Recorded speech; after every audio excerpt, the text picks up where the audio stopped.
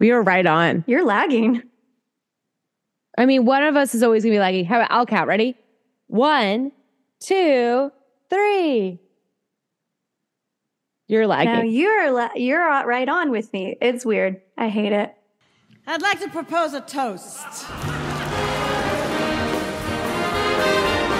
Welcome to Wines and Dolls, a podcast where Chelsea and Emily wine and talk about musicals.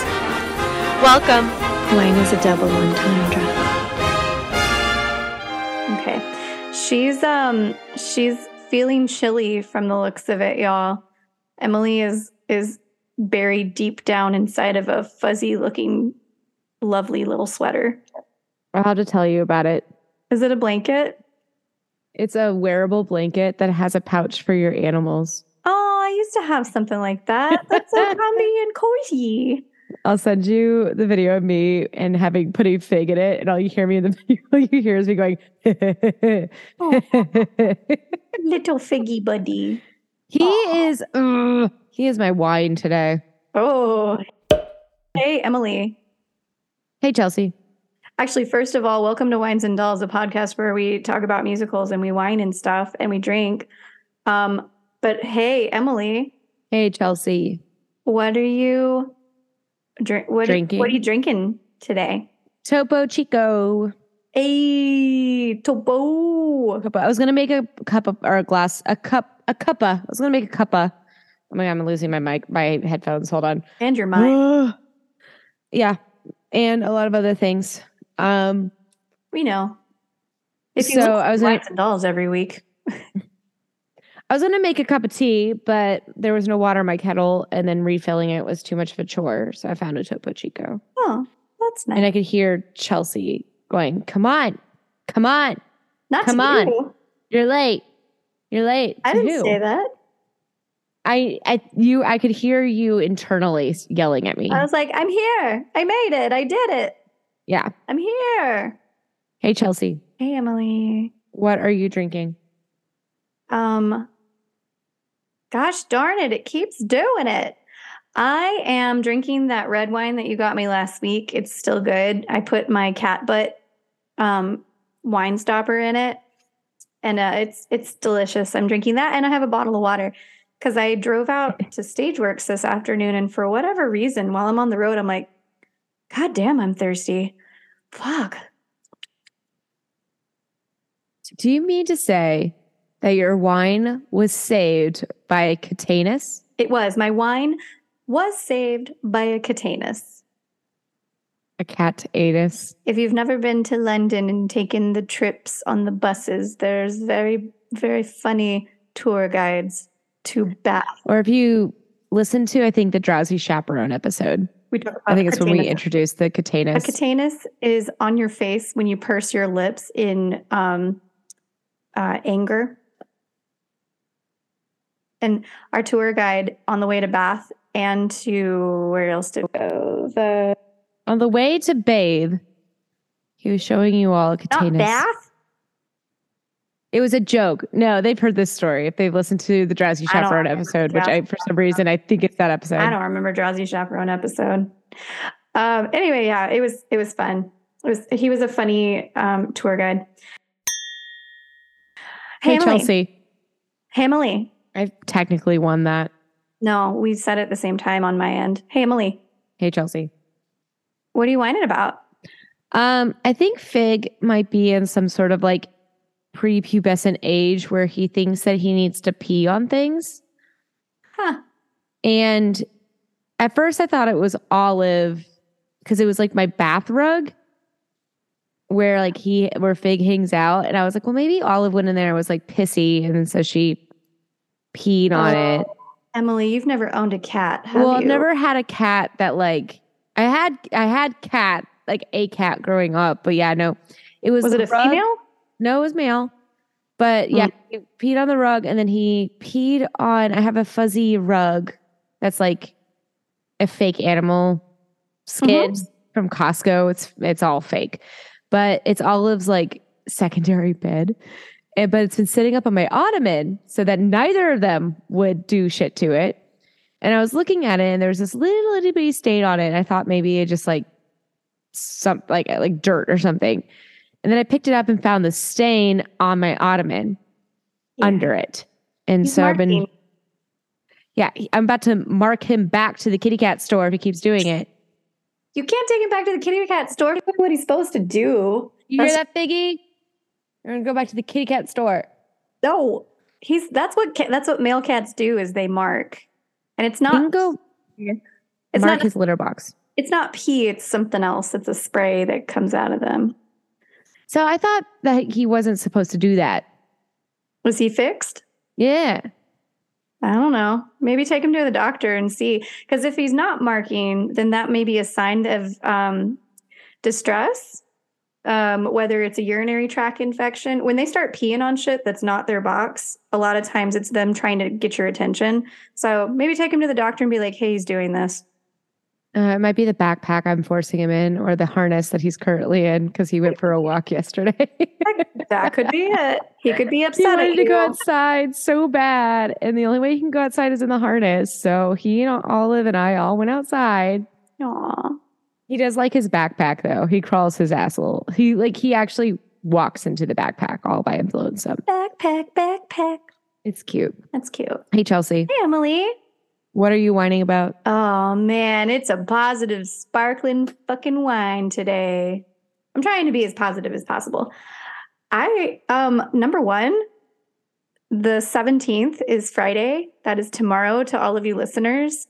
And that means it's St. Patty's Day, which is the day of my peoples, even though it's not really. Irish people do not celebrate St. Patrick's Day. You're Irish? I am Irish. I'm Scottish too. I'm like super Irish though. Like to the point when we went back to Ireland, I knew where my great-grandparents had immigrated from. And we went and visited the building, the castle they used to work for or live in or something. I just thought you were white. Yeah, that too. I'm very white. No, I'm super Irish though. And Scottish. And German. And yeah. So anyway. So you are white. I'm very white. I'm very, very, very white. Very, very white. Anyway, it's the day of my people, y'all. March 17th, St. Patty's Day, but it's also my last day at HGO. Oh. I'm doing my best to try to leave a secession plan, but it's a long document right now. I'm waiting for your job to be posted. You gonna apply? I'll think about it. They are looking for educators and people that are comfortable writing lesson plans and TEKS aligning things to apply. So apply for my job. I mean, I can plan shit. It's a good team. It's a really good team, I will say. I'm not applying for your job. Anybody who does want to apply, if you live in the Houston area, it's a good team. I know they're excited to get somebody in the place pretty soon. And then you can reach out to me if you have questions, but I'm leaving a plan so nobody has to do that. So you don't have to reach. I was like, don't offer that up. That sounds terrible. That does sound terrible. I just won't answer the phone. Like you can call and you can email, but I may not answer you. Just like Chelsea's phone number is absolutely not, ma'am. I think I have threatened to tell you people your phone number on the podcast like 6 times. Well, I'm going to tell them your secrets too. No, don't release it. Yes, you do. I can't talk about certain things because certain things are not done and I can't talk about them. Yeah. Yeah, I had to go edit that out. Anyway. Good. Hey, so what are we doing today? I am going to listen to your beautiful voice. My rant. For the next hour or so, as you explained to me, Sunset Boulevard, which you were right, it did not open on its opening in the Kennedy Center. Yay! I don't know where I was living that it had already happened. Who knows? Could be. Oh, thank goodness. Oh yeah, that's over. Thank God that's over. It was good though. It was a really good show. Paul Hope Cabaret, Bernstein. It was popular. It was just a really, really, really, really long show. And then the addition of 2 extra shows was like, oh my God. Sunset Boulevard, going to Sunset Boulevard. It's a place that we walk down because it's a boulevard, but not the one of broken dreams. You really don't. Oh, maybe they are broken dreams. I don't know. They are actually. And you don't know how close you were in the very beginning. You're like Sunset Boulevard because you've got the rhythm correct. Almost. Oh, yes. You're almost there. It's Sunset Boulevard. And it actually sounds a lot like dun dun dun da da da da da da da da da, which is from an opera. I did know that because I like something popped up and I was like, that's Sunset Boulevard? I feel like that's something else. Also, I was singing the alto line. Oh, okay. Sure. There's not an alto line there, but okay, cool. I was singing definitely a solo. I tried. What is that opera piece? I want to say it's Barbara of Seville. It is Barbara of Seville. I think it's Barbara of Seville. It's got to be. Yeah. It's not Rigoletto. La Donna Mobile. That's it. It's La Donna Mobile. I just know the phonetics. So, da da da hooray. I know the vowels.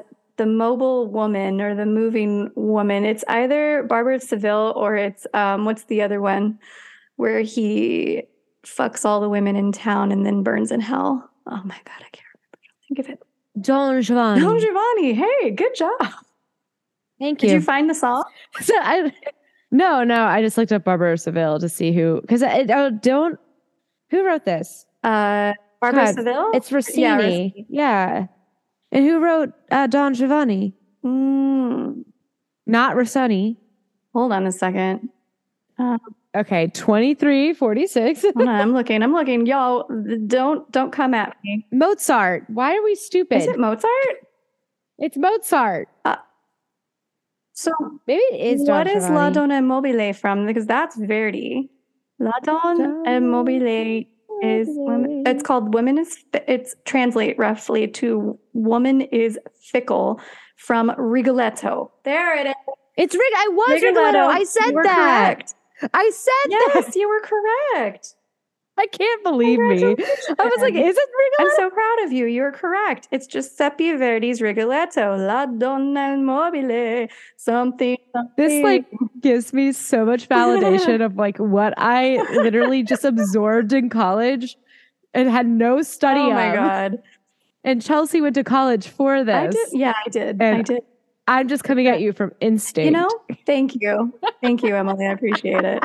Anyway, I'm covering, backing up, if you listen to last week's episode, the writers of Sunset Boulevard, the movie, said that it could never be a musical because it could only be an opera because of how very much it is, how very over the top dramatic it is. And so even Sondheim was like, Andrew Lloyd Webber was like, fuck that. Andrew Lloyd Webber grew up with opera. He grew up with Rigoletto. He loved, his parents would play opera on what's it called? The record player. So he grew up with opera. That's where a lot of his inspirations come from. The centrifuge of music. Yeah. So he's like, oh, yeah. I know opera. Yeah, I can do that. Sure. In musical form. Yeah. That's why, a lot of people are like, oh my God, yeah, I love opera. I love the Phantom of the Opera. I'm like, nope, wrong. You're wrong. You're incorrect. You are incorrect. You do not love opera if you love Phantom of the Anyway. Hello. Anyway. So Gateway. We're getting into Sunset Boulevard synopsis today. So let's go through some of the major characters before we jump into Act 1. And for your records, Emily, I covered the 2017 Glenn Close production on Broadway. That was the revival. I will try to remember that. For you, that's the one I watched. That's what I was watching. Thanks. You're welcome. Okay. So Norma Desmond. Just a moment, just in case my computer's fucking up. Norma Desmond is played by a mezzo-soprano, usually an older woman. So in the Kennedy Center, we have Stephanie J. Block, and I would actually argue that she's still too young to play this role. What? I do agree, but it's the Kennedy Center. Yeah, you're a little... and with the Kennedy Center, you're a little closer up. I don't know. They're going to have to age the shit out of her. But she's going to... Well, I think it's concert style usually, At Kennedy right? Center? No, they're doing a production.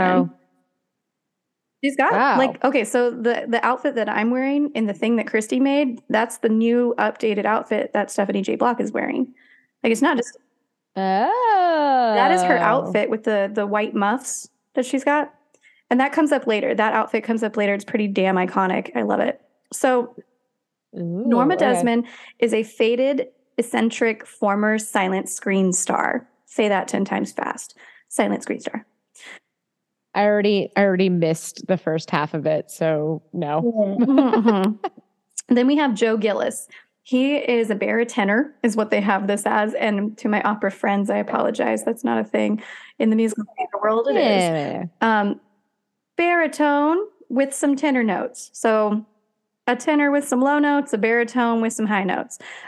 He's a struggling, I would say he's just a tenor. He is a struggling young screenwriter. And Joe Gillis is kind of the narrator of the story. He does every once in a while stop, freeze frame everything, and then he'll talk to the audience and break the fourth wall. We've got Max von Meyerling. He's a bass baritone. It says on here that it's Norma's first husband and butler, but that's really incorrect. Thank you, Wikipedia. He's not Norma's first husband. He's actually the person who, unless I missed it when I was watching it, he's Max is her butler, but is also in love with her, but is also directed her. He was her first director, and he directed a lot of her young movies. So maybe they were married at some point, but I don't remember that in the show. I will say I got pretty bored. I know you texted me and you're like, I'm going to gouge my eyes out. Oh my God. It's just not a show I want to pay to see. So anyway, then we have Betty Schaefer. She's a soprano, but really Betty Schaefer doesn't sing a whole lot. It's the reason why you and I as sopranos don't know this role is because there's no memorable songs for her. She's just like, boo-doo-doo-doo-doo, I'm here. I'm a love interest. Boo-doo-doo-doo-doo, I'm gone. But she's a budding... That explains it. She's a budding writer and Joe's love interest. So Joe falls in love with Betty. She's also engaged to Joe's best friend, Artie Green. So, side note. Anyway, Betty's kind of boring. She also challenges Joe's viewpoint in life, and he likes that. And she challenges a lot of people. Anyway, but she's adorable, but just has no memorable anything. Then there's Cecil B. DeMille. He's a bass, and he does have a song. He's a famous director of the movies. And he did direct Norma Desmond back in the day, but it's been a hot second since he's worked with her. Then we have that's Max. Cecil. That's Cecil. Okay. Max was her first director, but Cecil is the famous director. Artie Green is a baritone. Again, I apologize for that. And Betty's fiance, also Joe's friend. Myron Sheldrake is a film producer on the lot. And then Manfred is an expensive tailor. And Manfred's really cute. He's like the gay in the show and comes on stage. He comes on stage to dress Joe. That comes up at the end of Act 1. And it's who's being played by the sexy Derek Are you Klena. Talking about 2016 or Joe for Kennedy Center? Mm-hmm. Derek Klena. Yummy.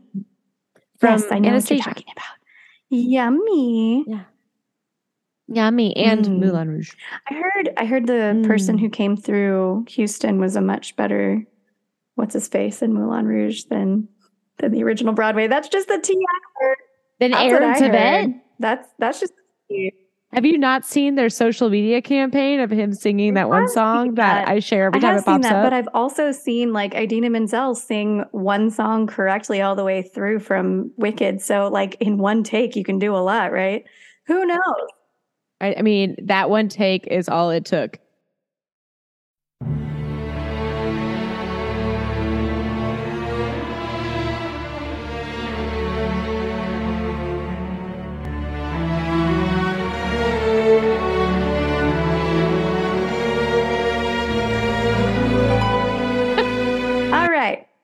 We're going to go into Act 1. Act 1, what should I call it? I'm going to call it I'm struggling to survive to get through this show. Also, Joe is struggling to survive. We're at the top. Actually, a lot of people are struggling to survive. So this is in. I actually didn't get the time frame. Oh my God. Obviously we're out of the talkie times, but 1940s, 1950s in LA. So the place, we start on stage with a mansion on Sunset Boulevard. And I will say this 2017 production is very dark, not just in the lighting, not just in the lighting or content. Yes. Or direction. All of it. All of it. The flashbacks in 49. Yeah. It's very minimal. The set's super minimal. There's there's doors that come in and out or screens that come in and out that part halfway through the stage. The band is on stage, or the orchestra is on stage towards the back. There's a platform behind the orchestra where some people can stand. And then there's there's a stairwell that comes down, so it's almost like a twisty stairwell. Ooh. There's some just very Newsies. You know what I'm talking about? Mm-hmm. Very industrial looking Newsies kind of set. I didn't expect scaffolding. Scaffolding, metal. Yeah, I didn't expect that for this set, and it made it very dark. A lot of the set that's brought in is super dark and just super minimal. I didn't like it. I was like, y'all can do better. Y'all can do better. Let's make this mansion look even dirtier and dank and nasty. But anyway, we start with, we're in the mansion and it's 5 a.m. and the orchestra is on stage. Joe Gillis is standing front and center in a white button down with khaki pants, and there's a spotlight on him and everything else is dark. A homicide has just been reported. A homicide. Joe sets the scene in the song Prologue. I guess it was 5 a.m. A homicide had been reported from one of those crazy mansions up on Sunset. Tomorrow, every front page is going to lead with a story. You see, an old-time movie star is involved. Maybe the biggest star of all. He notes in this song that, quote unquote, an old-time movie star is involved in this homicide. Maybe the biggest star of all. And that, if you want to know the real facts, quote unquote, you've come to the right party.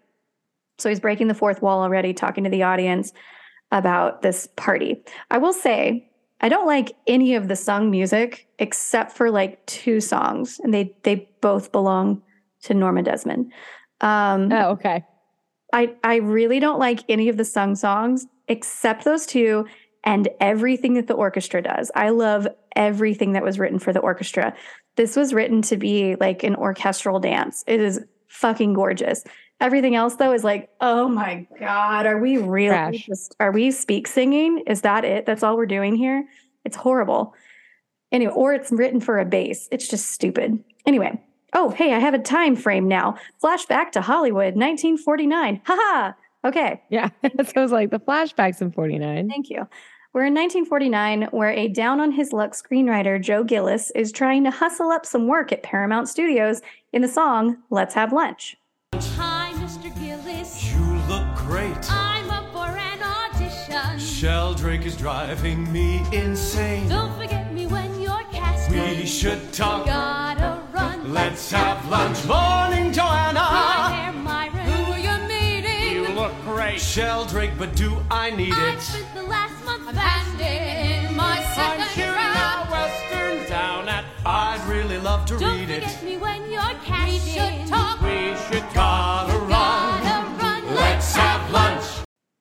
So as you can imagine, this entire song, I'll drink to that. I'll drink to that. Well, Is that company?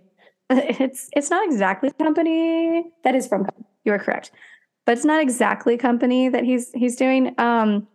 Everybody on stage is walking by him and ignoring him. And they're like, oh, hey, Joe, how you doing? Yeah, oh my God, I totally miss you. Let's have lunch.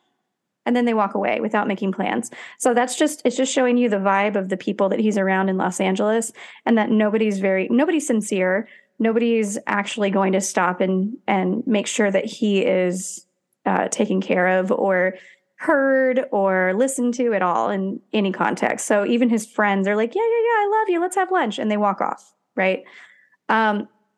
He has an appointment with a producer, and that goes poorly when the executive rejects both Joe's proposed script and a loan to bring his car payments up to date. He's like, hey, so you won't take my script, but can I get like a loan on like $300?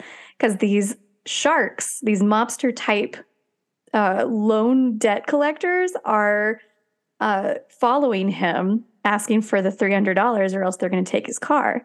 And so they're kind of pushing him around, but we kind of get the idea here in this scene that Joe's kind of a little rapscallion. He's very Aladdin-esque in the way he can escape that. You know what I mean?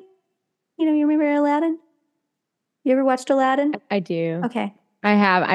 I was looking to see if I could get tickets to Sunset Boulevard, and it did close at the Kennedy Center. So I'm on one again. Okay. It closed February 8th. Okay, continue. Okay, anyway, so... I'm so confused. I don't understand. Whatever, it's fine. So the black background now opens to reveal steel structures and a woman dancing, or not a woman, but 3 women dancing in rehearsal for this Arabian dance film. The song is just absolutely... Arabian night. Right? That's where I'm getting Aladdin. I'm getting a lot of Aladdin here, but with lots of white people, which is not unlike the original Aladdin, Right. the voices at least. Yeah. So they're on set at Paramount filming this, and everybody's like, this is gonna be the best movie ever. Song is terrible. It's absolutely horrible. This let's have lunch thing, not memorable at all, and is just people speak singing. So that's where we are on that. And I will say, like, if he was trying to emulate, what is it, recitative? Some people call it recitative. If he's trying to imitate some ratcheting. Ratcheting. We've done that before. It is ratchet. Yeah. If he's trying to imitate that, he's not doing it well, because a recit is supposed to be right before an aria, and it sets up for the aria. It's not just speak singing. So, like, the idea, I'm sorry, Lloyd Webber, you did not get it right. If that's what you were trying to do, it's not good. I don't like it. I have some notes. I realize I'm a little late, but I have some notes. Anyway, you're here for the tea, though. You're here for my opinion. That's exactly why I'm here. Not you. I don't mean you. You don't even want to listen to me talk about this. Anyway, so he's a rapscallion because he's able to distract the loan sharks and jumps in his car and gets away. Anyway, but before he does that, he does meet Betty Schaefer in the office of the producer. He's there trying to sell his script, and she walks in because the boss guy, the producer guy, gets on. And he's like, "Hey, bring me that script, blah blah blah blah, the one about this." And she's like, "Oh yeah, that one was terrible. Here it is. I made a summary for you, but you may not even want to read it because it was so bad." And he's like, "Meet the writer." Oh shit. Shit. Anyway, all of that happens. Actually, hold on. I'll come back to that in a second. Okay. So he meets Betty Schaefer, and there's a lot that's going on in this. She takes him aside and suggests that she helps him to collaborate on a screenplay because she knows his earlier works and she likes his earlier works, but she realizes that now the shit he's writing is pandering for Paramount, essentially. So she's like, "You're not writing what you know. Let me help you. Let me get back. Let's rewrite something together." Anyway, this all happens in Every Movie's a Circus. Jesus, think of the effort trying to get him to heighten his sights. Every movie's a circus. Can't we discuss this? Schwab's Thursday night. What for? Nothing will happen. I gotta go now. Fight the good fight. What's the rush? So they meet in this office, and it's really awkward, and he kind of hates her. It's like one of those meet cute kind of things, except they really hate each other. Well, that is a meet cute. Like they That other. isn't. They don't like each other. She's like, let me help you. Let's be friends. Let's rewrite some stuff in her transatlantic, LA accent. So she's like, Okay. I've also, oh, never mind. I'm going to skip that. I already said that. So anyway, No, I want to hear it again. do you? Yes. They just argue about his script. She's like, basically, it's a terrible script, and I'm going to tell you how to do it better. No, I want you to say it in a transatlantic accent. Okay. Basically, it's a terrible script, and they're going to talk about how she can improve his script. You sound like you have marbles in your Yes, mouth. I on know. one That's side. part of the transatlantic accent, don't you know? We're almost in the 1950s. Now you're kind of going And to women you're kind have of going Canadian. Women have opinions, Emily. Anyway, so as they chat about her pitch, You are not a sexy transatlantic. trying to be accent sexy, lady. just trying to do transatlantic, don't you know, Emily? Goodness Oh my gosh. gracious. Okay, I'm sorry you Holy requested this. jeez. Okay, continue. Holy fucking Gee Willikers. Willikers, Emily. Just trying to do an accent. Anyway. Oh, now we're getting into the house. Woohoo! Do the rest of the podcast like that. Side note, can't do that. I've been Minnie Mouse for an hour before, and that hurts my voice. Oh, Can I tell you something? Side note, speaking of accents, I'm going to tell you anyway, whether you say yes. I'm waiting for you to say it. You didn't consent, but I was going to tell you anyway. Anyway. Okay, well, as usual, our friendship is not consensual. Damn, this wine is hitting good. So I got to be Snow White for the first time ever this weekend at a birthday party, and it was so much fun. But I had never done Snow White ever, so I had to go look up how to do a Snow White voice and how to do the makeup and everything. And it turns out that Snow White, her voice is pitched up here a little bit, and she speaks a little slower, and it's almost like, oh, Marilyn Monroe. Is it really that low? No, she's not. She speaks through her nose. Well, she does speak through her nose, but a lot of what she does is very Marilyn. And you should really go back and listen to her. And she purses her lips out so that she can maybe get a kiss from a prince. I don't know.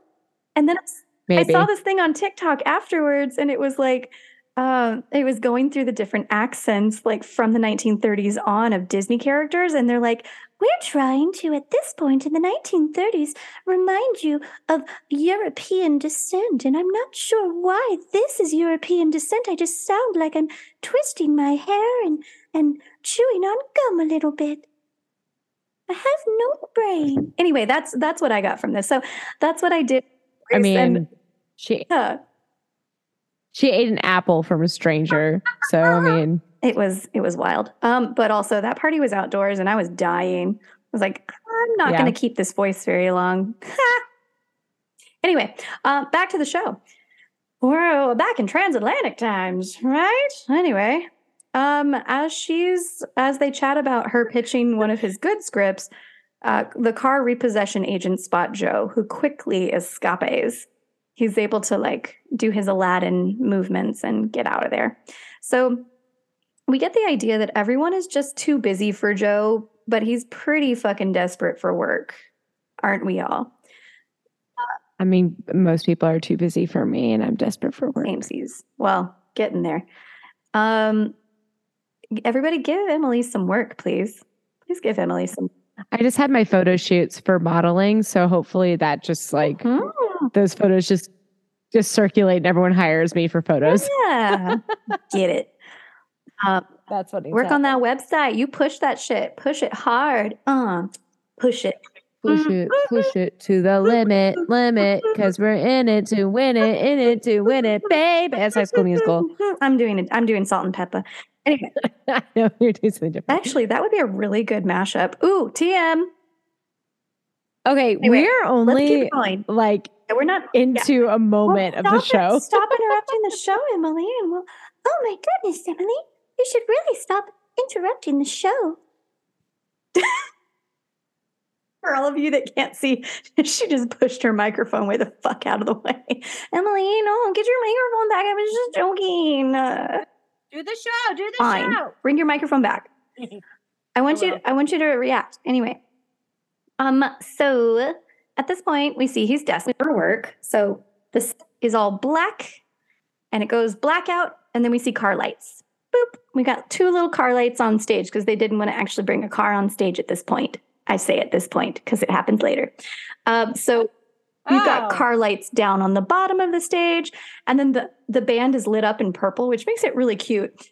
Really pretty. So we've got car lights down here, and then the car lights go way up high, and then the car lights are over here, and it looks like he's driving up a mountain, but it's like in different spots. And if you're watching on our Patreon, I just look like a little monkey right now going, ooh, ooh, with where the lights are going. So the lights are all over the Dance for me. This is why I'm getting off track. Anyway, the best part of the show here is the orchestra, if I'm being completely fucking honest. The orchestra is like vibing right now in this little transition time. So during the ensuing chase, these men are chasing him in the car. Joe evades his pursuers by pulling into the garage of a palatial but dilapidated mansion on Sunset Boulevard. They said the name of the show. They did the thing. So he pulls into this garage and turns off his car, and the guys go right past him. He is then beckoned inside the house by a man's voice, and this voice is Max. So Joe first encounters Norma Desmond as he's beckoned inside this creepy-ass mansion in the song Surrender. Hear the tracers fly, lighting up the sky, but I'll fight on to the end. Let them send their armies, I will never bend. I won't see you now till I surrender. So we find out that Norma Desmond is the star actress of the silent film era. She still has a shit ton of money and no influence, but a shit ton of money. And she's been living in this dilapidated mansion kind of by herself with Max, helping her out. She has this red 1920s wavy bob cut, like the typical bob you'd see. Black glasses, like sunglasses on, and then like this dark outfit with a green shawl over it. It's really pretty. She looks really good. And as soon as she comes on stage, it's Glenn Close, so the audience goes fucking nuts, knuckin' futs, and the audience is going so crazy wild that we cannot hear the first part of the song "Surrender," which goes Corella Devil, Corella Devil. Almost. I mean, damn. If she doesn't scare you. I'm putting my mic away. So her house is depicted as very dark, much like the rest of the show, with a busted up chandelier, dim light. It's like the Phantom of the Opera chandelier, except like the lot 66 or whatever. A lot 666, the busted up chandelier, but it's like sideways up and being hung in her house, like in a weird way. She is standing in front. Oh my God, this is so weird. She's singing to someone or something that is dead, covered up on a table. And she's sad at this point. And she's singing this song, Surrender. And basically she's like, she's saying, I'll see you again when I die, when I surrender. And so surrender is a theme that comes back several times, this surrender to death kind of theme. She pulls back the cover and it's a dead monkey. It's so bad. Is it the monkey from lot 665 of Family Opera? The little clingy one? Yeah. So we're seeing... Thank you for catching that. Oh, no, I'm right there with you. Oh, my God. Fucking, yeah. Anyway, so it's a little dead monkey on the table. I'm so sorry, everybody. Of course it's a monkey. It's monkey. She tries to kick out this man, Joe, when he realizes that he's not the Undertaker that's come for her monkey. Taken aback, Joe comments, "Aren't you Norma Desmond? You used to be in pictures. You used to be big." To which Norma retorts back to him, "I am big. It's the pictures that got small." And then everybody goes nuts over that line because it's in the movie. Oh my God, she said that. I love that line. She said the line. She said the line. And then she sings With One Look. Oh, I'm right. It's there in black and white. When I look your way, you'll hear what I say. Yes, with one look, I put words to shame. Just one look sets the screen aflame. Silent music starts to play. One tear in my eye makes the whole world a cry. And this is one of the songs that I was like, I don't think I want to sing this in my life, but I can respect this song. And I heard it when I was 6 on my Andrew Lloyd Webber collection cassette tape. Cassette tape. And I was like, with one look, I can... It's Patti LuPone. I have that one. So I'm like...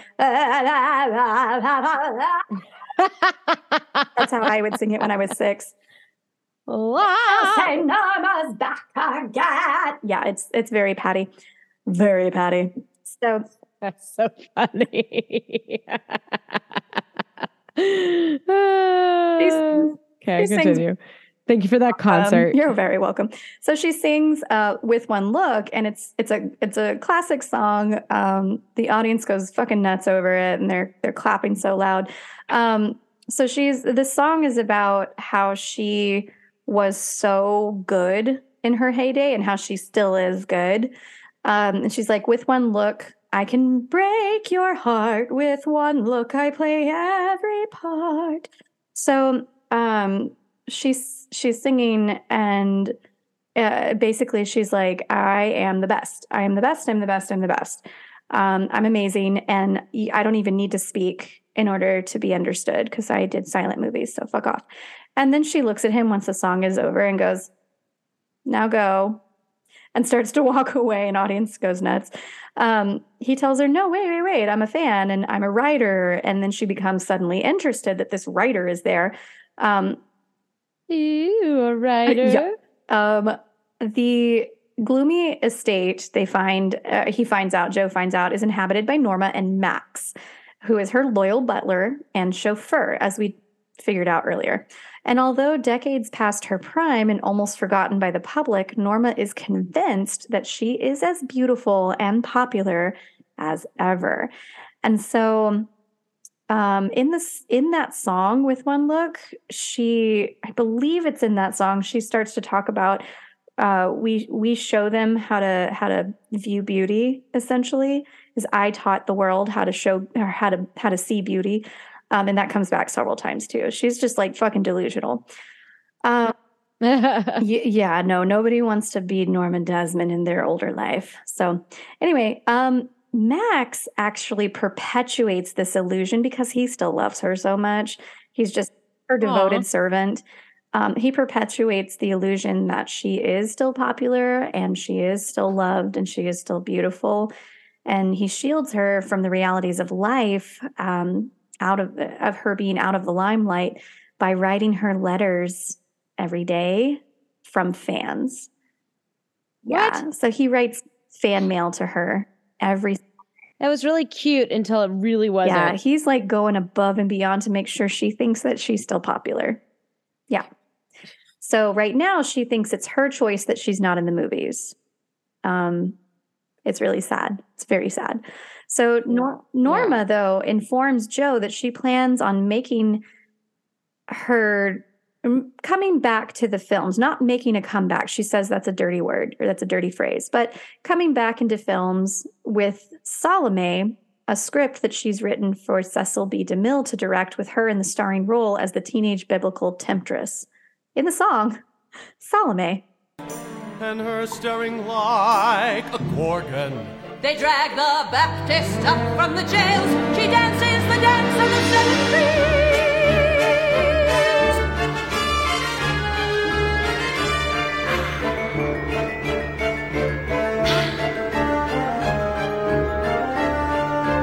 Harriet says I'll give you anything. Now it was time for some comedy relief. So she thinks she's a teenager? Yeah, somebody actually asks her later when she's at Paramount, how old is Salome? She's like 16. And she's in her like 60s or 70s at this point. She's pretty damn old. That's not pretty damn old, but she is older than 16. But like not she's 16. Not going to play 16. This will come back later for sure. Okay. So anyway, she has written this gigantic script, and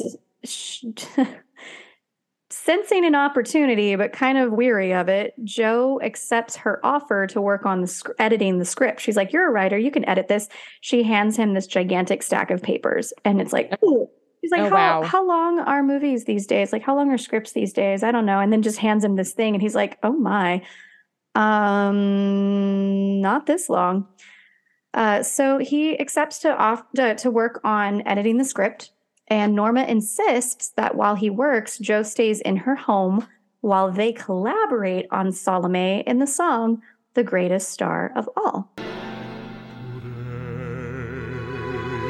She's half forgotten, but it's the pictures that got small. She's the greatest star of all. Then you can't imagine how fans would sacrifice themselves to touch her shadow. This song is sung by the butler, Max, and we find out a lot about what Max has done for her in this time. And she doesn't know that this movie, they actually talk about it in the beginning when everybody's talking about lunch with Jo earlier. They talk about Cecil is already on set filming a Salome at this moment. So there's already something being made. Side note, if you're interested in Salome, HBO is doing it soon, sometime in April or May. They didn't want me. They didn't want you. They were in the. They're looking for. Okay, yeah, they're still casting supernumeraries. Now it's only men, and they want shirtless men. I think half is specifically BIPOC. Yes, I think yes. But when I submitted, they were looking for anybody. Yeah.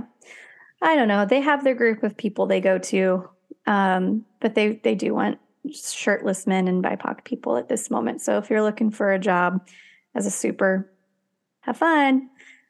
And you have a great body. And if you enjoy being shirtless on stage, go for it. Because, never mind. I was about to get cynical. Continue. Anyway. So side note for the production itself, whoever was working Glenn Close's spotlight and her mic that night fucked up. Ooh. Oh, shit. Yes. The spotlight, when she first came on stage and people were going nutso crazy, they stopped following her and she was walking in the dark. I'm like, first of all, it's Glenn Close. Secondly, this is Norma Desmond. She needs to be lit at all times. You follow her. She does not follow your light. She may be changing the blocking, but you do not get to move her light before she moves. So I was like, I don't know who they put on that, but they should have been fired. It was bad. And then at one point her mic goes out. I'll get there when I get there. Anyway,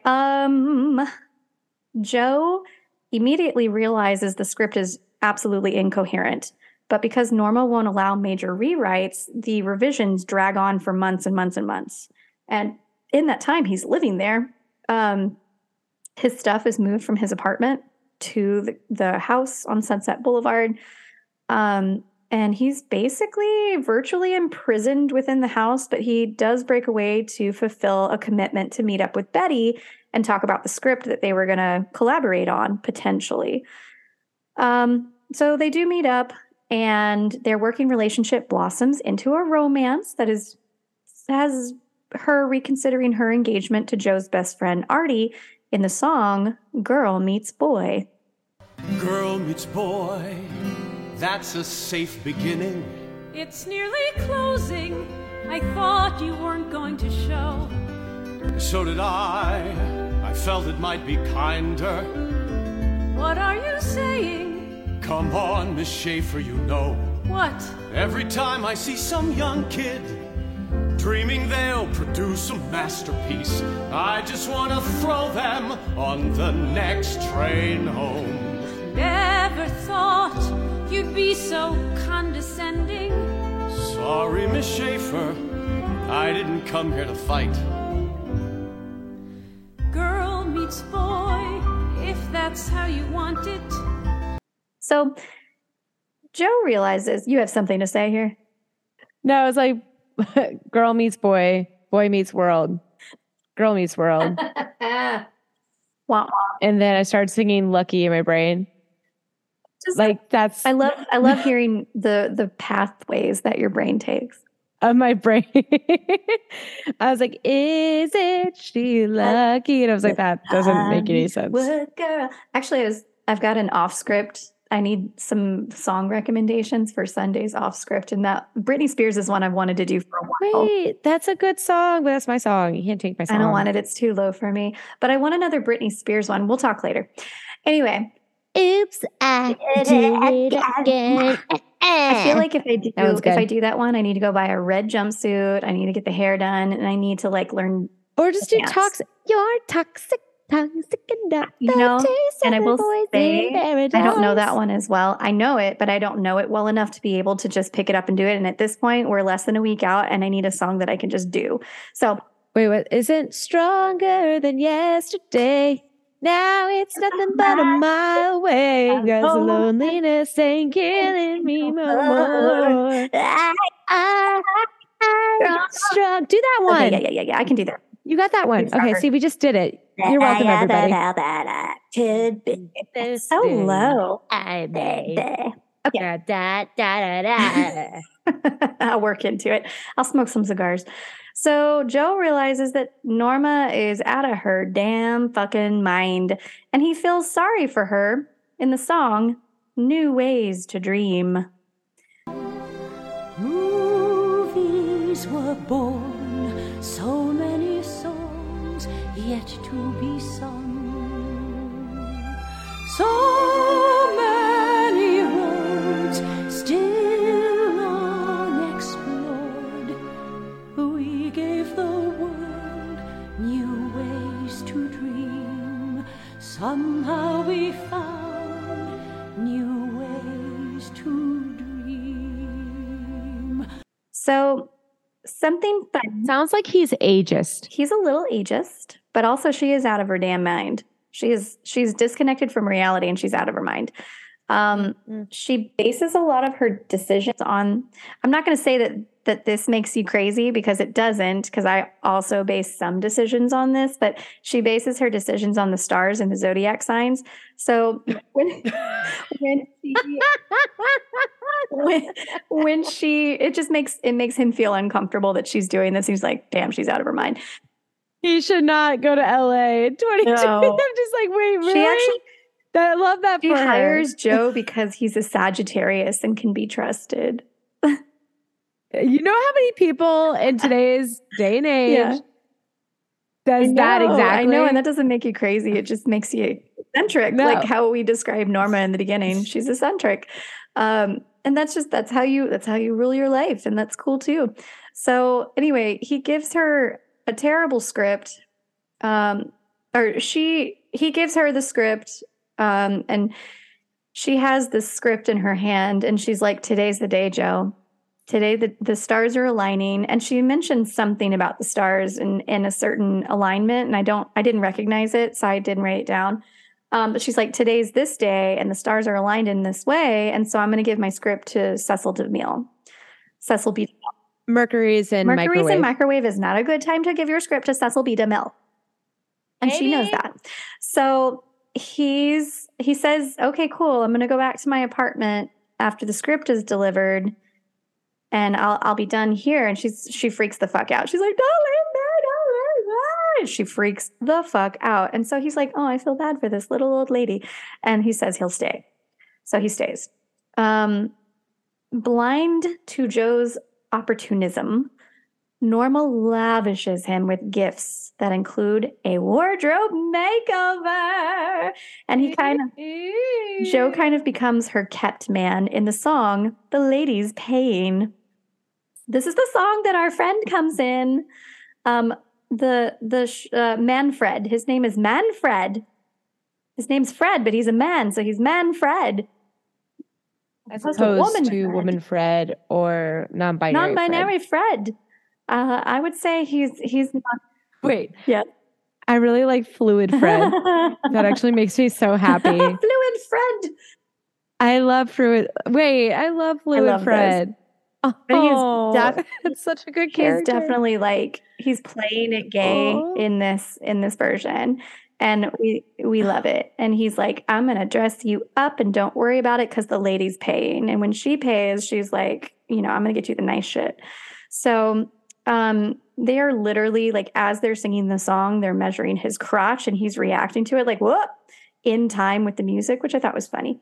Anyway, and then her mic goes out. What the fuck, Broadway?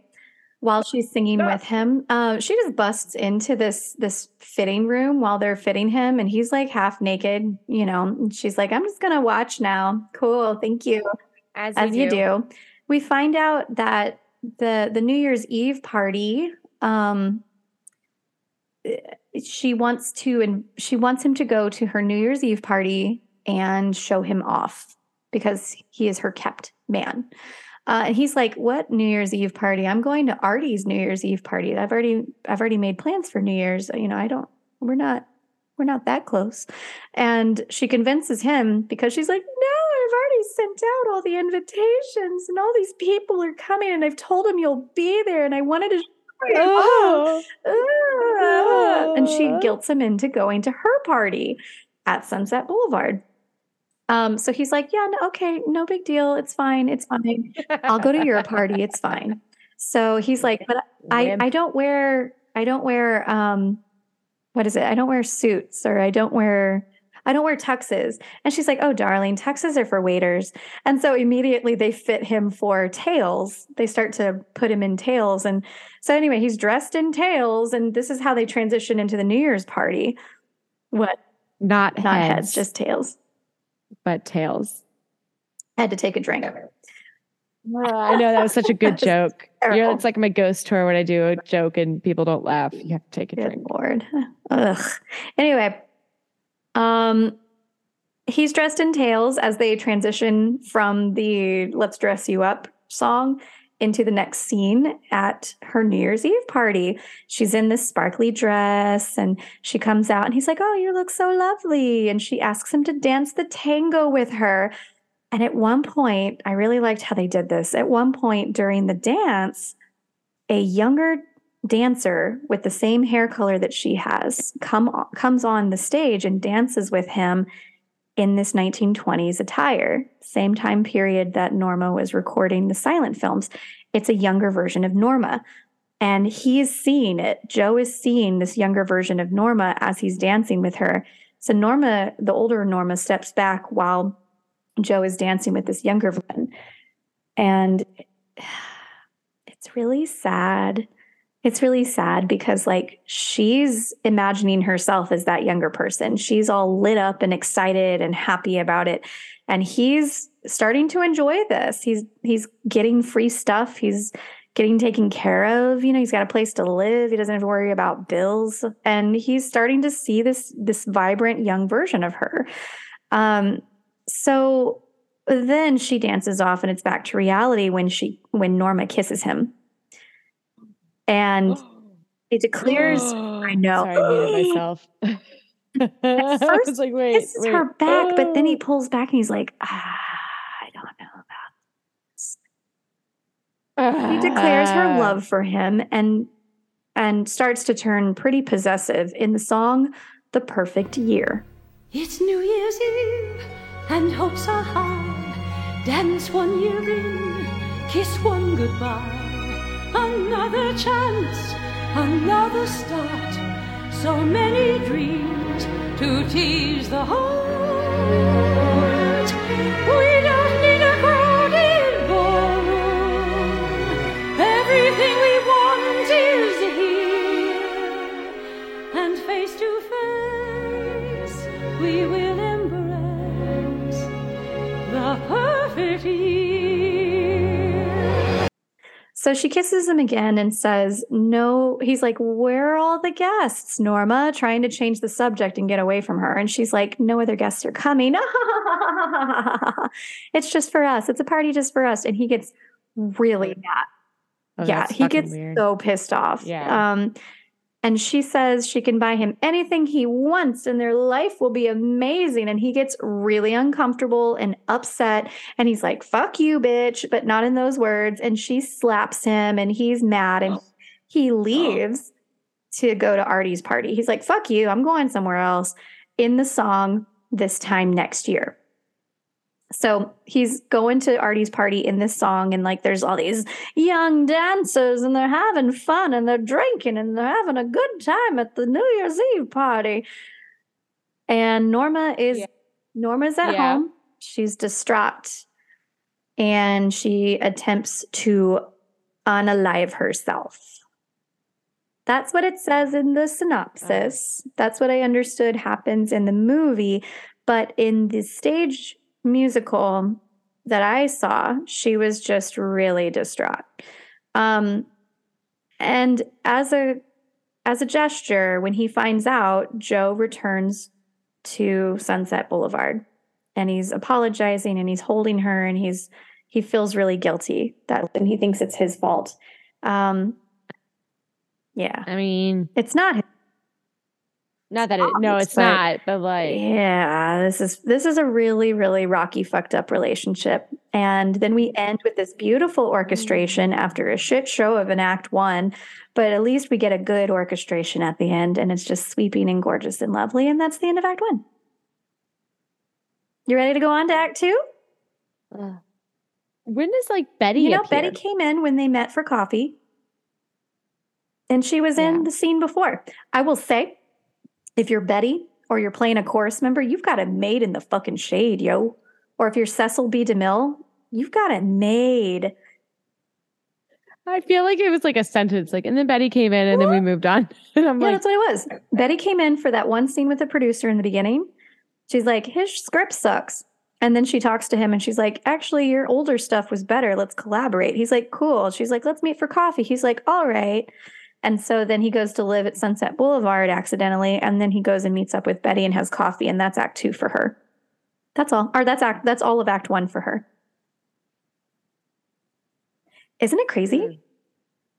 This is a crazy show. You ready for act two? Oh yes, oh yes, oh yes, they both, oh yes, they both, oh yes, they both reach for the gun, the gun, the gun, the gun. Oh yes, they both reach for the gun, for the gun. That's what I'm naming act two. But they did. Except they both did not reach for the gun. You ready? There's not telling. Wait, who dies? Remember we opened with a homicide report? Oh, I forgot that this was a true crime story. That's the one good thing. I do remember a homicide, but it's the one prologue. good thing about this musical. A lot's honestly happened the one good thing about this musical is that it's oh no, it's a true crime. Somebody dies. It's not. And it's well, not the monkey did die. Well, the monkey was already when we dead. Started the show.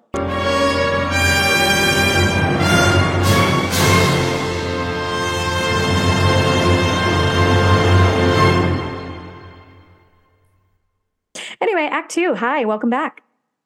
Welcome back. We're gonna go through this crazy shit show. Is there any good like welcome song? My brain went to like Moana's like "You're Welcome," which is not the same kind of welcome. I don't know. We'll think about it. I'm like, be our guest, but no, I want the word welcome. Huh. We'll think of something. We'll think of it. We'll figure it out. Send us your best welcome songs that are Broadway related, friends. We need them. Or original welcome songs, just out of curiosity. Sure. Original welcome songs are also welcomed. Okay, act two, Sunset Boulevard. Sunset Boulevard, Sunset No. Boulevard, No. Sunset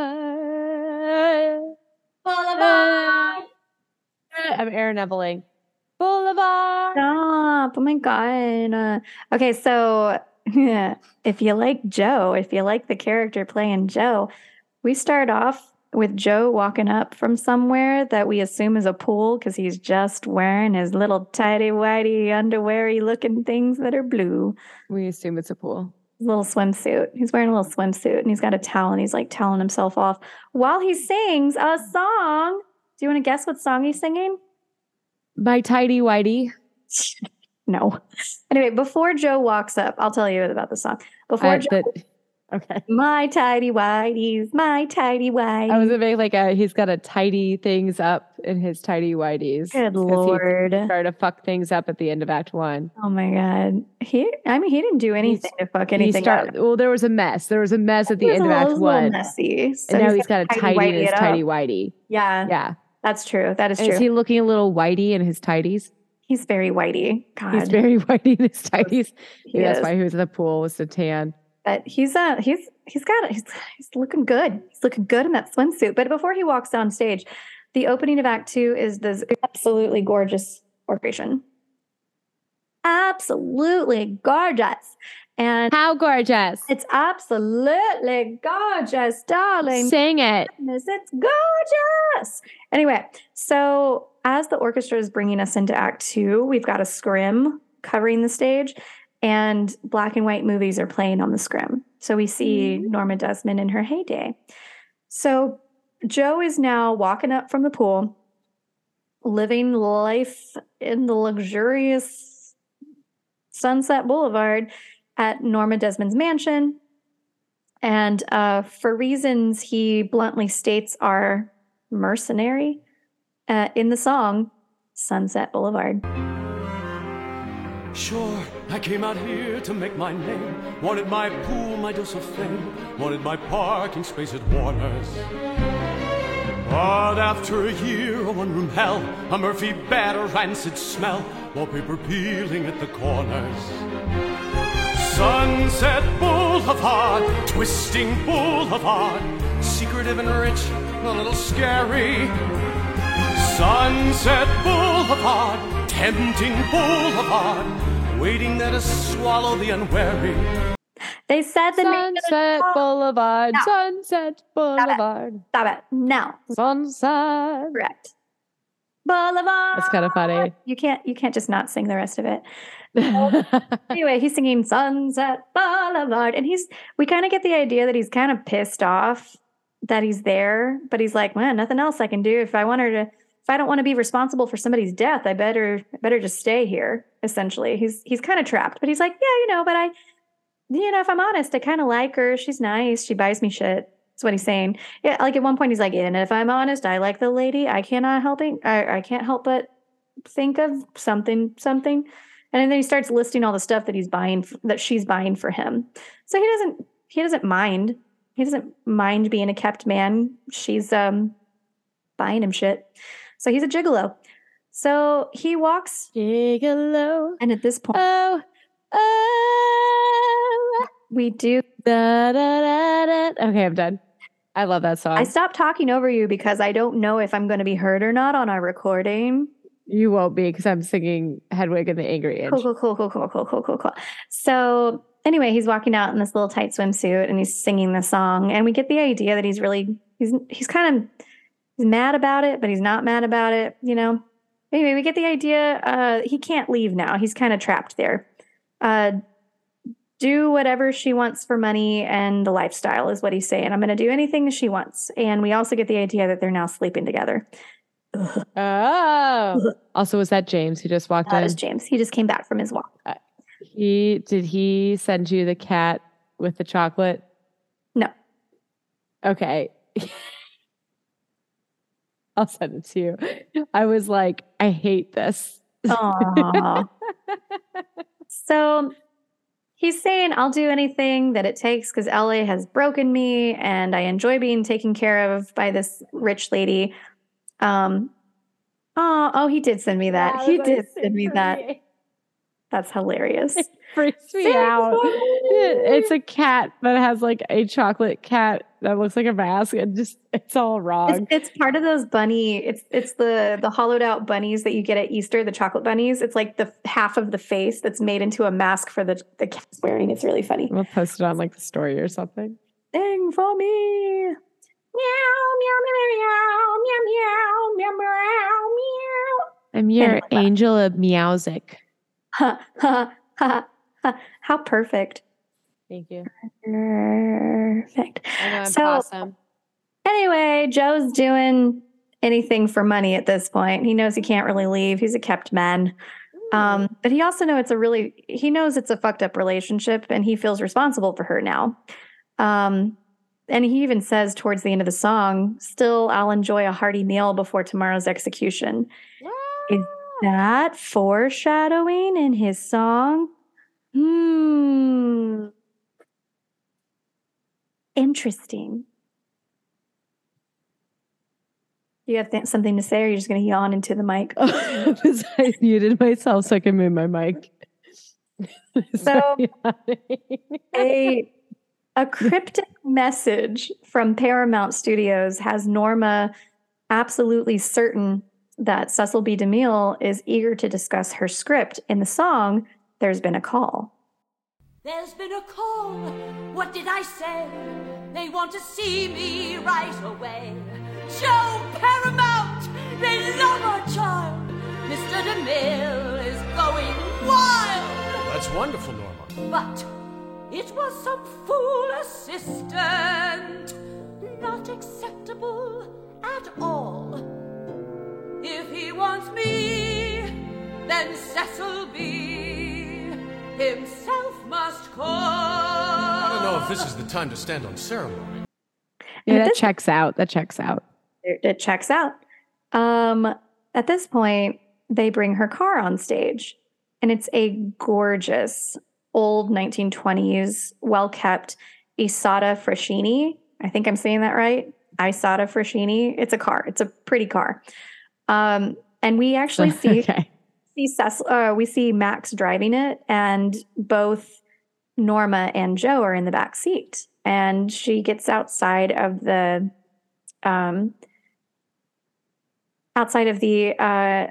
Paramount Studios entrance, and they're like, "You can't come in here." And she looks out. She's like, "It's Norma, darling." And one of the people recognizes, one of the older guards recognizes her and lets her in. Aww. Yeah, it's really sweet. So anyway, she drops in on the set of the current film that Cecil is making and is greeted warmly by former colleagues and the famed director himself, Cecil. But Cecil's pretty non-committal about the script, Salome. And we actually, before he sees her, he's talking to somebody about it. Like, yeah, that piece of shit. Nah. Yeah, he's not into it. He's like, no, that's the worst script I think I've ever read. He thinks it's horrible, but he's not going to tell her that because much like everybody else who's placating her because she's old and she's famous, they're just going to keep lying to her and make her think that she's really good, but then not answer her back. So they're not being genuine, just like Joe does not have any genuine friends in LA at the very beginning. So in a way, those two, they relate to each other. They just don't know that they do, and in very different ways. Like somebody who is like a low life beginner in LA, and then somebody who did their career in LA and have this like huge success, they're both still, they end up in the same place. So it's really sad. It's really sad for both of them. So anyway, she's taking a moment to walk around on set, and she's reminded about her passion for performance and being around all of this beauty of the cameras and the set and the crew walking around in the song, As If We Never Said Goodbye. I'm coming out of makeup. The light's already burning. Not long until the cameras will start turning. And the early morning madness and the magic in the making. Yes, everything's as if we never said goodbye. Friends never say goodbye. No. Give me a second. I need to close the door. Friends never say goodbye. Da da da da. Friends never say goodbye. Okay. No, That should be a musical, is Yeah, Road to El Dorado. There you go. Actually, it should be. That was a fun Thank movie. you. So, As If We Never Said Goodbye is the song, like the song of the show. Sunset Boulevard may be like the title song of the show, but As If We Never Said Goodbye is the song that gets performed the most. And if you are a woman of a certain age, this is the song for you. And I'm talking about. I have a song for you. I have a song for you. This is like 40s, 50s, 60s. You know, this is that song. You're aging into it. Fuck you. Actually, I was thinking of singing this song because it's heartbreaking and inspirational at the same time. It is. She even says, "There's so much to live for," because she wants to die. She's losing it. Part of her knows that her career is over, but she's delusional. But part of her does know that. And she's like, when I'm here, there's so much to live for. When I'm on the set of a film, when I'm performing, when I'm doing my thing, this is where I'm meant to be. And so As If We Never Said Goodbye is her ode to the theater, her ode to being a performer. And she's like, I'm so ready to come back. I'm ready to do this. I'm ready to be on set again. And she's talking about the lights and the cameras and how she's personifying them as if they're people. So it's a beautiful song. It is the song, and you got to listen to Patti LuPone sing it. But anyway, she's delusional still and suicidal apparently. But she thinks that, and in this song we hear that she believes that her script will be her comeback. This script, this Salome thing is going to be her big chance to get back into the movies, even though she could have come back anytime she wanted to. This is it though for her. She's putting so much on this script, and it's going to be a failure because nobody's honest with her, and that is going to fucking break her. So if she's not already broken. Yeah. This is the scene that somebody asks, how old is Salome? She's like 16. She's like, oh, okay. And you're playing it? She's like, yeah, of course. So, duh. Meanwhile, Max and Joe discovers that the reason why Paramount called, and they actually did call, was because somebody on set saw that she had a Nisota Fraschini car and wanted to buy it from her. Isn't that sad? They weren't calling about her script. Somebody on set was just like, I saw your car and I really want to buy it from you. I want it. I want to buy it from you. It's pretty. The show get happier. It doesn't. It doesn't. It really doesn't. So Cecil realizes that Norma is never going to give up on the dream of Salome. And even though he will never hire her, he's just still sad about it and sad about where she is in life. In the song Surrender reprise. Would have seen her at 17 when all of her dreams were new, beautiful and strong before it all went wrong. She's never known the meaning of surrender. Never known the meaning of surrender.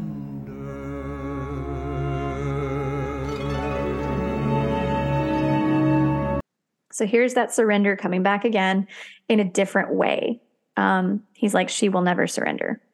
And in the beginning, it was, can't wait to see you when I surrender my life, when I die. So surrender's being used in a couple of different ways here. Meanwhile, Joe and Betty meet up to write a little bit more, and they're falling in love in the song Girl Meets Boy reprise.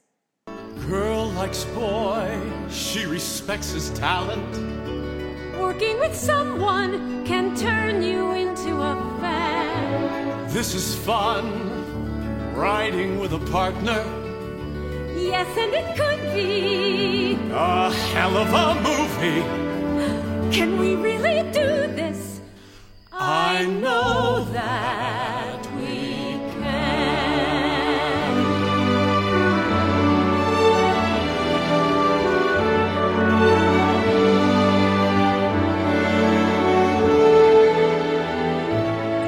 So again, she doesn't have any good songs, and this song is not a good song.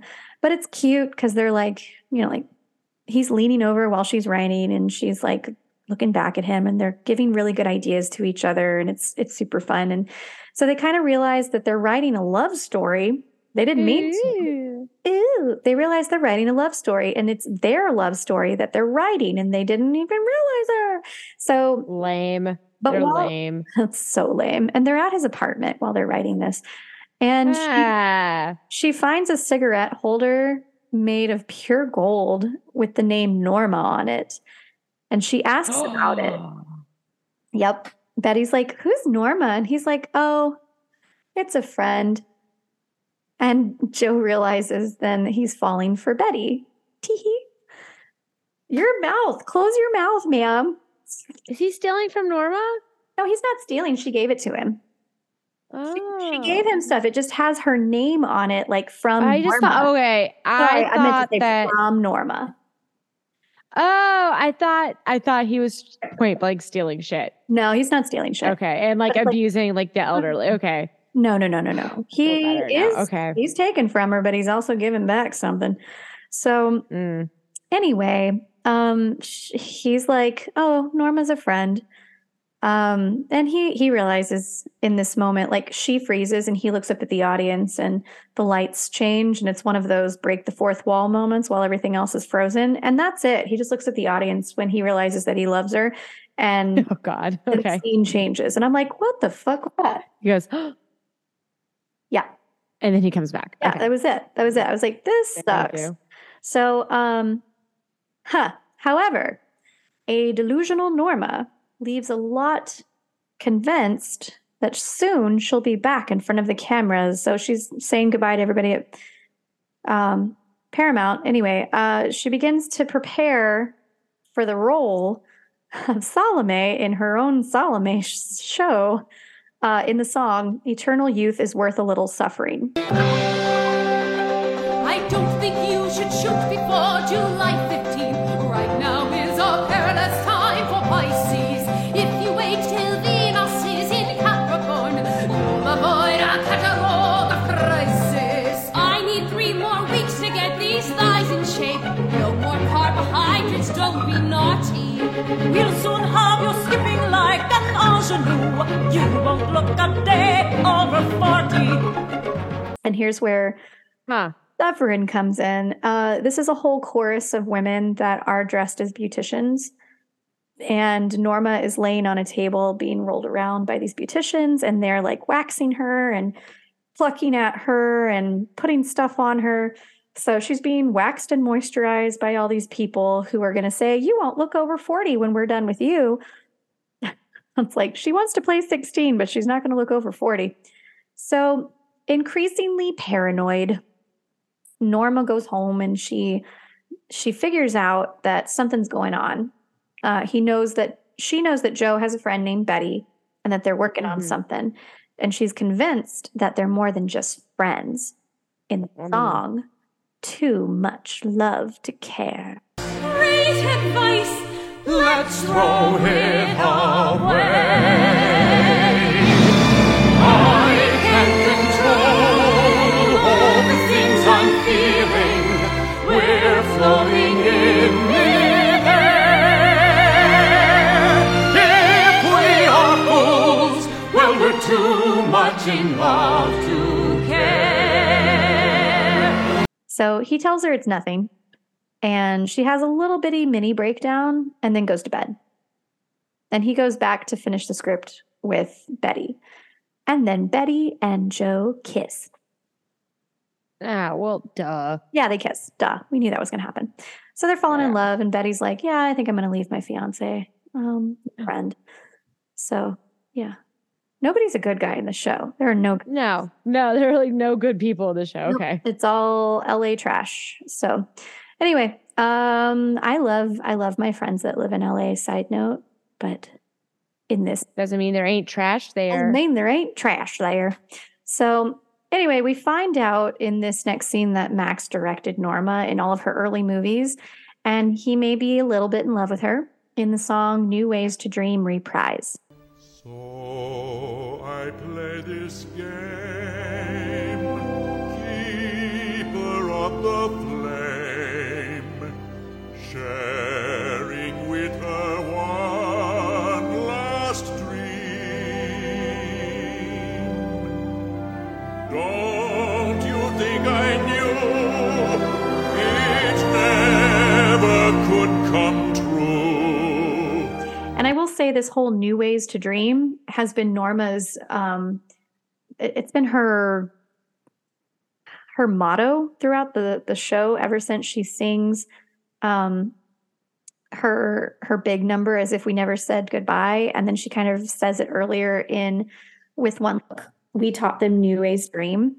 And this is just that delusion of, I'm so good that people now can dream of bigger, brighter tomorrows because of my acting.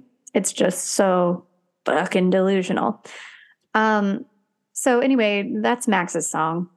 And Norma goes upstairs to her bedroom now, and she calls Betty to reveal that Joe is living a secret life at her mansion. So Norma's talking to Betty on the phone, and Joe overhears it, grabs the phone, and he's like, yeah, Betty, I am living at this mansion. Come see it for yourself. And hangs up the phone. And she's mad at him, and he won't talk to her. Norma is mad, but Joe is madder. And Norma's kind of desperate and losing her shit. She's like, don't be mad at me.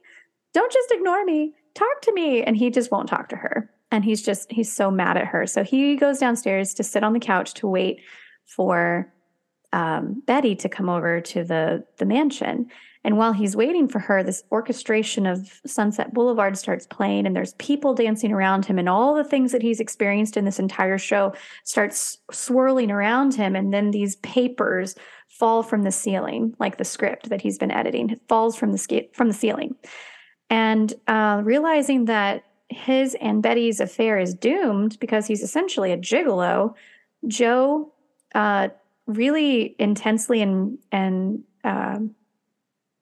super rude, he tells her that he enjoys being Norma's pet and that Betty should go back to Artie. He's like, basically, fuck you. Yeah, I live here. I've got nothing to be ashamed of. And he just completely shits on her dreams of them being together. So part of this song that he sings, he's like, you should go back to Artie and marry the fool, and you'll always be welcome to swim in the pool. And I'm like, oh, I hate it. I hate that rhyme. It's bad. No wonder he's not getting work as a writer. I was like, this is maddening. It is. So he's like, basically, he's like, yeah, the house is so fucking grand, and let me give you a tour. And she's like, what the hell is happening? And he's like, this is such a great place. I can never leave it. I can't leave it for you, especially. And he basically just like scares off Betty because he gets really easy in her face. So yeah. So Betty leaves. She's confused and she's heartbroken. And Joe tells Norma that he's leaving. He's going to leave her. He's going to leave Norma. And he's going to return to his hometown in Dayton, Ohio. Yikes.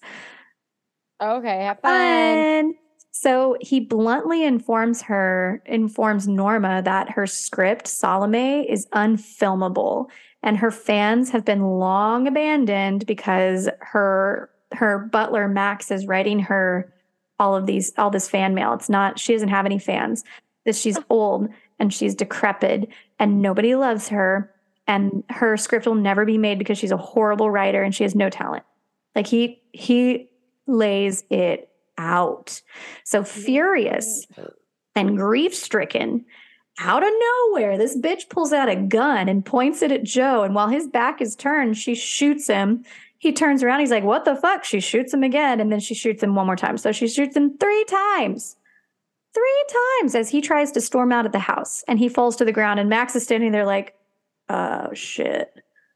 And Norma's kind of starting to lose it. She's like, what did I do? Fuck. Oh, fuck. Oh, fuck. And she runs upstairs.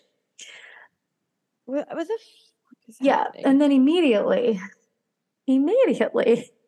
we hear cop cars. We hear people coming in, and commotion is happening, and there's cameras and there's film crew getting film and pictures of the crime scene while the police are there. And now completely, Norma is in a different world now. She is dressed. She has a headpiece on that has beads falling from it to represent Salome, the character that she now thinks that she is. And I will say, Salome cuts off the man's head in the end of the opera, in the end of the tale. So it's not completely a surprise or a shocker that she kills him, to me at least, because I know the story of Salome. There's a lot of parallels in it to the As a parallel, yeah. So she's completely lost her shit now. She's dressed like Salome. She's got this beaded headdress thing in her face, and she's got youthful looking 1920s clothing on. She's up at the top of her stairwell, and she's like, all these people are coming at her and trying to interview her. And she's afraid, she's scared, but she's lost it. And Max comes up to her, and he's like, no, Norm, don't be afraid. These are your fans. And again, Max placates this delusion and to get her to come downstairs so they can arrest her. So she's speaking as she walks downstairs, as she's losing it here, before Max can calm her down, she's speaking all of the lines from the show, little moments in the show that come back to her. So she's singing and speaking these different lines. So the things about surrender, the things about we taught them new ways to dream, everything is coming back as she's like reciting the entire monologue of Sunset Boulevard, the musical, essentially. And then Max calms her down and tells her, no, these are your fans. Come downstairs and greet your fans.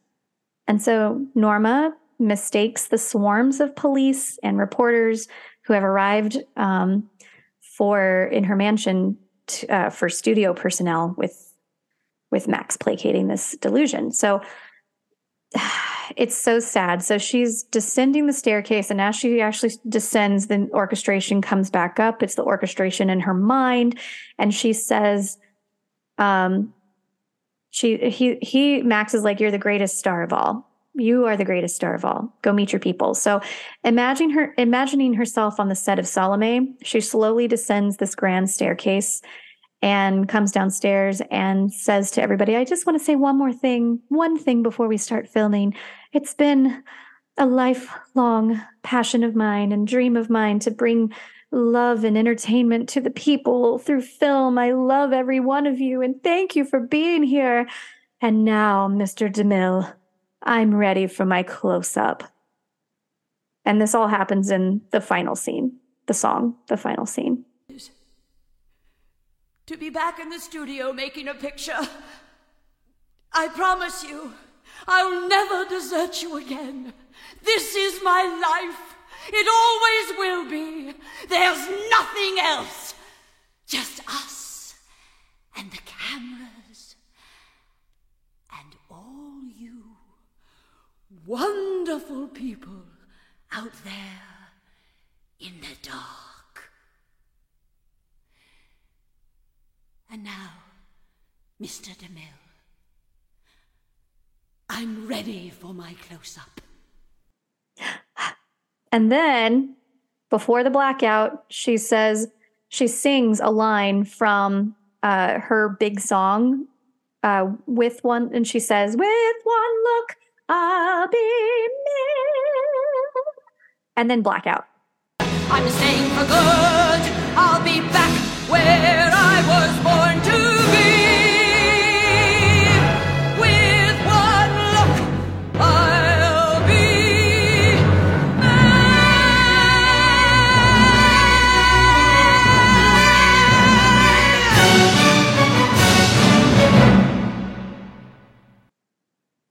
That's it.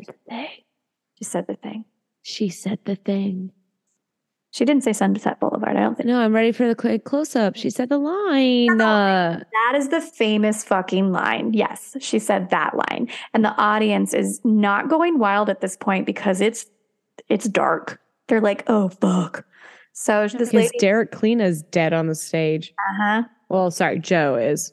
Joe is dead on the stage and Glenn Close has lost her shit. Or whoever, Patti LuPone has lost her shit.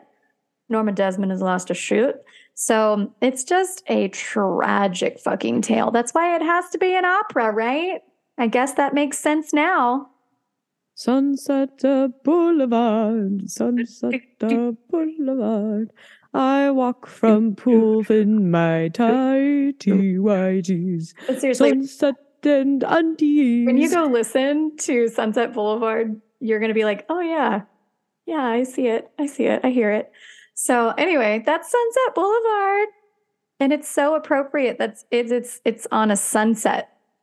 Because your life is ending as it sunsets. Anyway, that's that. All done. Are you Hey. There was a lot. I just I don't know the story and now I do. And I'm just like, you need to unpack that shit. That's not the direction I was expecting it to go. There's no happy endings in this. No. Does my it make hood sense? is My act 2 label. Oh yes, they both. They didn't both reach for the gun. She just randomly had a gun. it doesn't make sense because only one gun and it came out of nowhere. Literally, it came out of her pants or something, or her dress. I don't know where she was. Oh yes, they hiding both. that thing. Oh yes, they both. They both were angry. Tragic stories. And she got the gun. The gun. And it's tragic. So yeah, it's definitely an opera. It's definitely one of those tragedies. I really like opera. Fan of the opera. No, wrong. Incorrect. And Sunset Boulevard. Incorrect. Also incorrect. You know who's not incorrect? Our patrons. Yes. Thank you. Sorry, patrons. I am you'll see this in the recording. I'm semi-dead right now. Yes, she is. Daylight savings has got me. Yeah. And you can join our patrons at patreon.com/winesandolls to see this video of Chelsea doing wild things, like drinking her water, which I've never seen her do before. And now she's splashing it around her mouth like a nasty ass.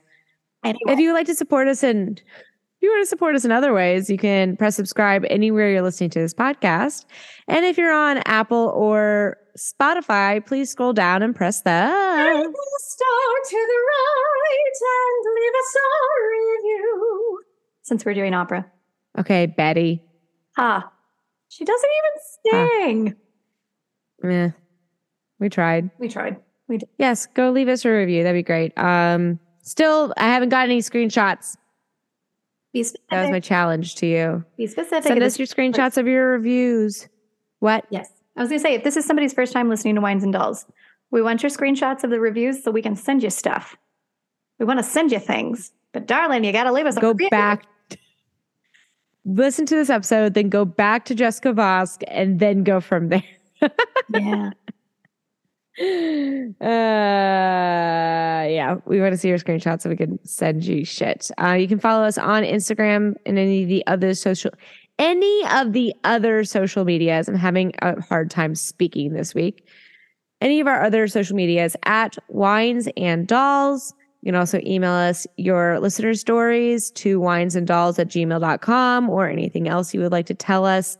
I think we had a request a couple weeks ago. Oh yeah, it was please send us any ghost stories that you have. We don't care if it's in a theater or not. I want to hear them.